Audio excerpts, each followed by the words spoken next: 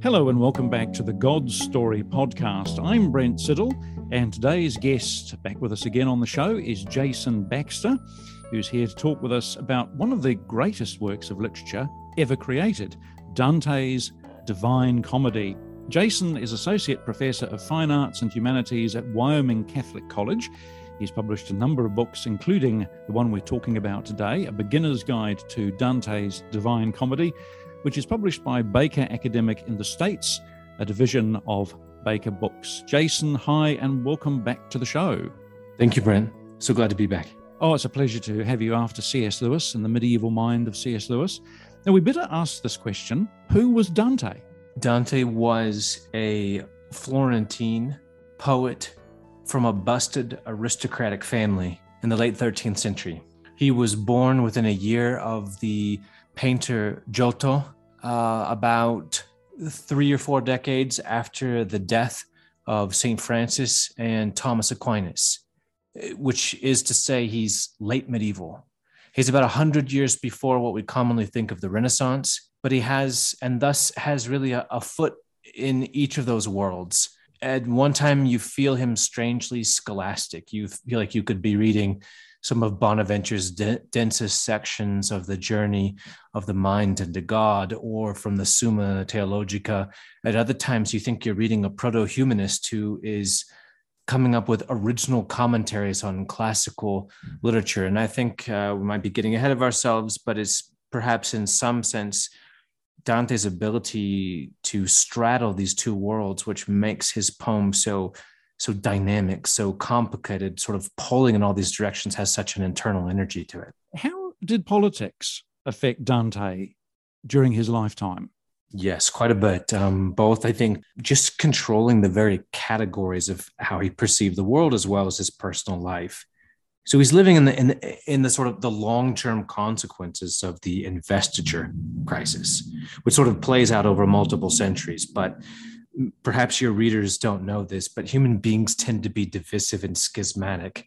And we almost always group ourselves into two clean and neat categories, because obviously for any question of importance, there are only two answers either side. And similarly, Dante, our distant ancestors were not all that different than we are, except the party names had changed. And it was Guelphs and Ghibellines, or in Dante's little Florence, it had become white Guelphs and black Guelphs, which imitated the distinctions between Ghibellines and Guelphs. But essentially, there was a papal party and there was an imperial party. And at the time, the Holy Roman Emperor was of German descent. And so it created these strange international conflicts in which the Italian peninsula had been rather carefully regulated through the barbarian invasions of the Dark Ages by the papacy, which had grown accustomed to certain sort of legislative rights and duties and responsibilities. But the imperial party wanted to come back into Italy, and so had gone down south to Sicily and then up through Naples and was beginning to come. And so there's all types of machinations. But essentially, these sort of big, huge international political tectonic plates reflected themselves in the little local politics. In the U.S., for example, if you want to run for the office of dog catcher, of stray dogs, you have to declare yourself either a Democrat or a Republican dog catcher, right? Analogously, in Dante's day, these sort of huge international politics reflect themselves on the micro level. And Dante gets, after his initial period of being a love lyric in his 20s, he becomes respectable and goes into public service in his 30s.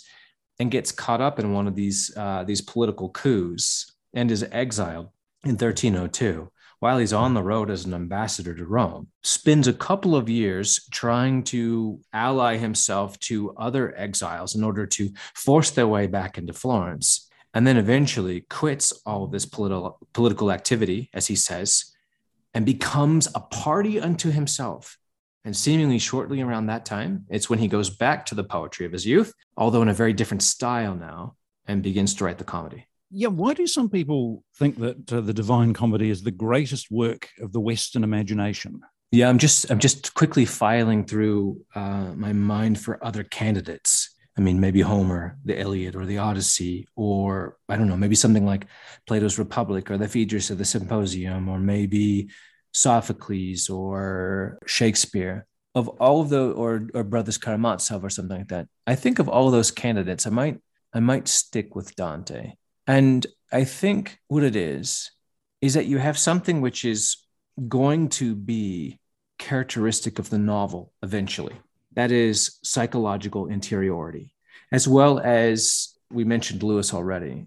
C.S. Lewis-like psychological sensitivity to our own tendencies to self-deception, that sort of subtlety toward the gradations of the soul, in which I invent rational stories to cloak some other desires, right? Dante has something like this. It's especially on display in the Inferno, and is also on display in Purgatorio. But he has a kind of psychological astuteness to human interiorities, which won't really be perfectly developed until the 19th century novel. Think sort of, Flaubert and on. But in the meantime, he still has a medieval imagination, which is interested in the symbolic, the cosmological, you could say the encyclopedic, that is sort of exhaustively wants to characterize the world, the different types of virtues, the different types of vices, and sees both the world as well as our moral development in this polyphonic way.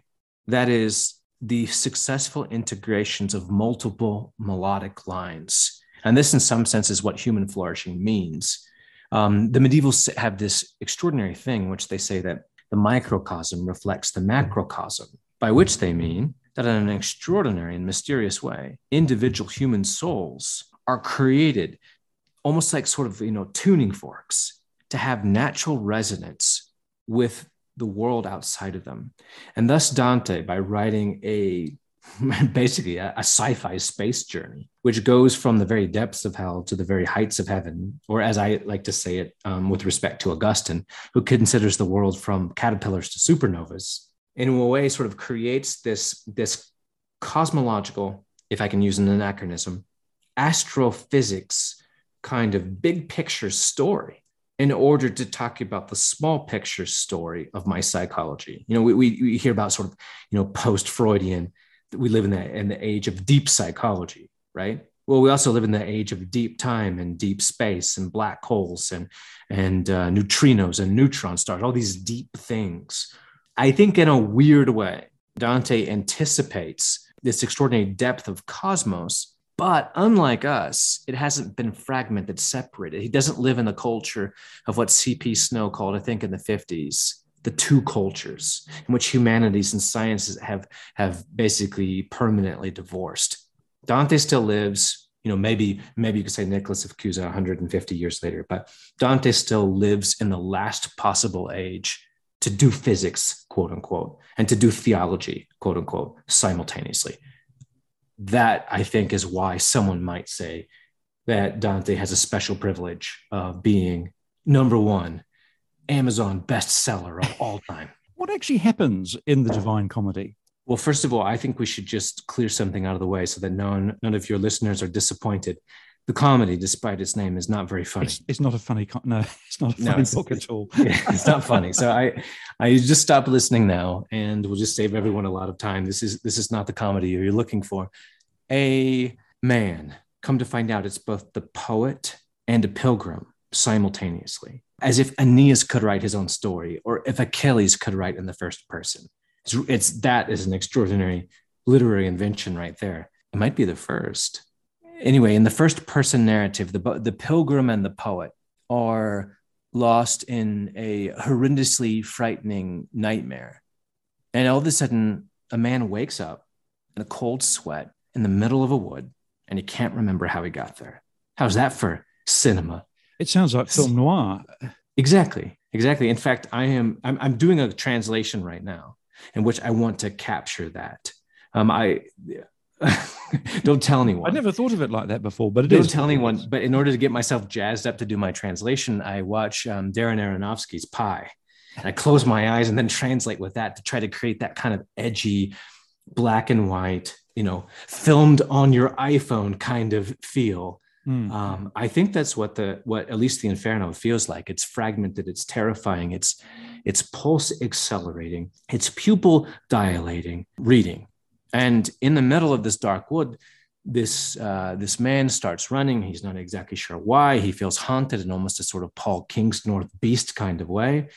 And he climbs a hill in order to find this patch of light, and is backed down by three terrifying creatures whose existence he did not even know of. He bumps into a random person, maybe a ghost, maybe a shade, begs for help, and then discovers it's his personal hero, Virgil himself, the Roman poet who had written in a time where things were sane and understandable before the world went nuts, so Dante thinks. Maybe like how we sometimes tend to think of the 1950s, right? Before the world just went crazy. And Virgil is able to take Dante on this terrifying journey through hell, beyond places that Virgil himself was able to write about. He has to go into deep hell because this is a Christian journey. He has to bust into the gates of Dis, and he goes all the way down to the very depths of hell and all the disgusting and depressing and shocking horrors that he finds. But in some sense, the outward journey reflects the journey of his own interior heart. And when Dante gets to the center of the earth, he's allowed to climb out through a crevice to the Antipodes, basically where we would think of Antarctica, where there was a mountain of 7 stories, as Thomas Merton put it, 7 terraces. It's purgatory. And each of these different terraces purges one of the 7 deadly sins: pride, envy, wrath, sloth, avarice, gluttony, lust. And Dante goes around each of these circles, getting higher and higher each time, and has to engage in a brief duration, a penitential activity, as well as meditate on virtues or on stories that he thought he had knew, but he had never read with the heart. He had only known them through the brain. His brain knowledge had never become heart knowledge. But when he successfully does that and cleanses himself from his addictions to these petty earthly things, he has an encounter with his old beloved Beatrice, who forces him to go through a painful rite of deep conversion and baptism. Think Orual and the unveiling scene at the end of Till We Have Faces. And then once he's 100% clean, all the way down to every last ounce of blood in the heart and nerve in his body, he is able to do a medieval sci-fi space journey. And he starts floating up into heaven, and he goes through the different heavens, which for Dante are all associated with different perfected heavenly virtues. So he goes from the moon to Mercury, and then Venus and Mars and Jupiter and Saturn, and he doesn't know about the other planets. And then he goes into the starry celestial sphere, and then into this weird thing called the primum mobile, which is the drive shaft of the universe. And then he has a vision of the Trinity itself, which leaves him speechless, ironically for a poet who wrote a really long, wordy book, and thus ends the wordiest poem that had ever been written in wordlessness. I want to come on and talk about the Paradiso, the last part, in more detail, because I fell in love with it when I read your book. I just thought this is just so beautiful. It's such an incredible vision of heaven. I'd never thought of it like that before. So this is really a poem that's structured according to medieval views of the cosmos. It is. Yeah, it is. I said it already, both in terms of the correspondence of what they would call microcosm and macrocosm, and what we might call psychology and physics, but also in terms of medieval astrology. This bothers people, I think. But I think if you just think that every time that we talk about a tendency because of a sociological background, or in terms of our genetic makeup or our evolutionary biology or something like that, and then just sort of attribute that type of influence to the planets and stars, which is how the medievals put it, then you get it. Within that system, you still have freedom, even though they think that, well, they just thought it was the most obvious thing in the world. The sun causes plants to grow and the earth to warm.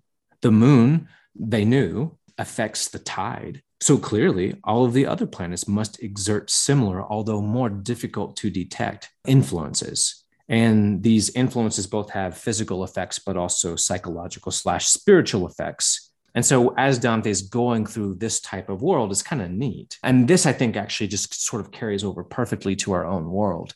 He meets souls who have those natural influences, which could have become vicious. But in Paradiso, he meets souls who took these natural influences and developed them to a type of supernatural level. For example, just assume that your spouse, hypothetically speaking, has a melancholic and saturnine disposition. Assume that one has a spouse such as that. You certainly know if you're married to such a person, you certainly know the negative, the negative proclivities of such a temperament, such a character, right? Sometimes grumpy, sometimes irascible, sometimes perfectionistic, right? Nothing is good enough. But Dante shows us that those very types of inclinations can have their supernatural celestial perfection. And so when he meets the souls on Saturn, they're the contemplatives. These are the people who took that irritability and turned it into a kind of, can we say this, a supernatural restlessness, an irritability with shallowness, but then turned it from a minor to a major key, such that they craved depth in all of their being and became the contemplatives, and thus sort of perfected their saturnine or melancholic dispositions. Analogously to how the jovial disposition or the Jupiterian disposition, right? The charismatic leader, right? Who might bulldoze people, but has a vision and wants to get it done and sometimes doesn't listen to it. The Jupiterian jovial souls also demonstrate a kind of perfection of this inclination when Dante meets them in Jupiter, because all of a sudden up there, they've done this magical thing, which is really hard for a charismatic, energetic disposition to even imagine. They've taken their power and invested it in creating the conditions of flourishing for others, and so on and so forth. And Dante gets to go through these heavens and see this amazing thing, that what if you both retained your individuality, your unique personality and disposition, and it achieved a supernatural perfection simultaneously. And that's kind of the glory of Dante's Paradiso, well, one of the aspects. As I say, I've already mentioned my favorite metaphor for talking about Dante's Paradiso. It's polyphony. And Brendan, I think when we were talking about Lewis, I also mentioned Thomas Tallis's Spem and Allium, the 40-part motet, right, in which begins with a couple of melodic lines harmoniously blended. But in the fullness of the piece, in its full theme, there are 40 separate individual voices singing different melodic lines. I imagine Dante's Paradiso as a 1 million part motet, or maybe as Dante had it, a 144,000 part motet of such extraordinary complexity, in which we have finally figured out how to use our individuality and how to harmoniously integrate ourselves into a community simultaneously. And if you get a glimpse of that in Paradiso, it's a glorious thing. In fact, Dante thought it was so glorious that it would save the world. It would free us of our petty, sick divisiveness, and we would actually repent and be good. Alas, it's a good book, but it's not that good. And all of this is inspired by a lady, Beatrice or Beatrice. Is she a femme fatale, continuing the film noir imagery? It's really tempting to continue the analogy, but I'm afraid not. No, okay. Dante writes a semi-autobiographical short work called The New Life, the Vita Nuova, in which he tried to take some of his youthful love poems of the 20s and baptize them by kind of foisting upon them a narrative. I don't know, imagine a director who in his 50s describes his teenage years and 20s as all leading up to his first great achievement when he was 31. It's as fictional as it is autobiographical. But nevertheless, it's fascinating because Dante seems to have recognized a theological or spiritual benefit in writing love poetry. So you have to keep in mind, this is weird stuff. And Lewis in 1936, in writing his Allegory of Love, who knew how weird this stuff was. In fact, he devoted his first scholarly book to trying to convince an audience that it still had some type of value. Like he would later do, as Michael Ward showed for The Planets, Lewis began by talking about how this weird courtly love stuff had some sort of enduring theological, spiritual, psychological value. But it's really weird stuff. But nevertheless, in this whole sort of genre of courtly love poetry, you write these what we would call Platonic love poems about your beloved to whom you were not married, and oftentimes she was married to someone else. And Dante does this sort of thing in his 20s for Beatrice, to whom he was never married. But nevertheless, in reflecting on this, as he continues on in his life, Dante realized that the experience of trying to speak forth love, trying to reach down into the soul and talk about what it feels like to fall in love, and not just say it in sort of canned cliches, right? But to actually say something that, maybe this will make sense, perform your love in someone else. That is to say it so well that you could sort of take that magical, dare I say it, mystical experience of love and bottle it and hold it like a crystal which retained light. If that's what I think Dante thought he was doing in his youth, that turns out, Dante thinks, to be the extraordinary prototype for writing a proper theological poem. Because in a similar way to how you have to sort of reach down in there and into the heart and find words deep enough, non-cliched enough, fresh, sharp, cold, burning words, which make people listen as if for the first time, you have to do the same thing for theological realities. You can't just repeat the old opinions that everyone's heard in Sunday school, but you have to say them in the sort of way in which everyone perks up and feels they've never heard these things before. And that way, in a weird way, Dante's early career as a love poet prepared the way for his late career as a theological poet, which was prompted by his failed middle career as a politician. Coming back to the Paradiso, because I want to spend the last few minutes of the interview on that, as though we couldn't talk about it for hours. I found it quite magnificent. But in what sense are Dante's souls in heaven, or Paradiso, as in Italian, falling deeper in love? I think that's another way of picking up on the theme we were just talking about, of how his early career as a love poet prepared him for his late career as a theological poet. That is, it enabled him not only to seek after these inarticulate groanings of the heart, the ineffable realities which are elusive of our ability to capture them in words, but also the very falling in love experience. So in the courtly love tradition, part of what you were hoping to do when you wrote a love poem was to write so beautifully that you could, quote unquote, wound the lady just as she had wounded you. And in some sense, you could speak into reality. You could, by performing your love, you could initiate or activate some sort of potential love in her, unfreeze her, and then she would return the love. Now, if that ever happened and she all of a sudden returned your love, then it would increase your love all the more, because now that you knew that your love was being reciprocated. And thus, potentially this sort of dynamic of my love eliciting your love, which in turn fortifies and increases my love, which then it could create this sort of reciprocal reverberation effect. When you get to Paradiso, to your surprise as a good Christian reader, you discover that love lyric and the whole phenomenon of falling in love gets to go to heaven. There are some souls, surprise, surprise, in the heaven of Venus, souls who have perfected the art of love. There are souls who basically squeal with delight as Dante arrives. Who's this? Here's someone who will come to increase our loves. And Dante says that when he felt all this excitement, like this kind of huge celestial surprise party, he himself felt his sort of chest expand with generosity and love, and replied to them, wanting to make them happy. But when in turn they saw that he was growing in love, they actually grew in love.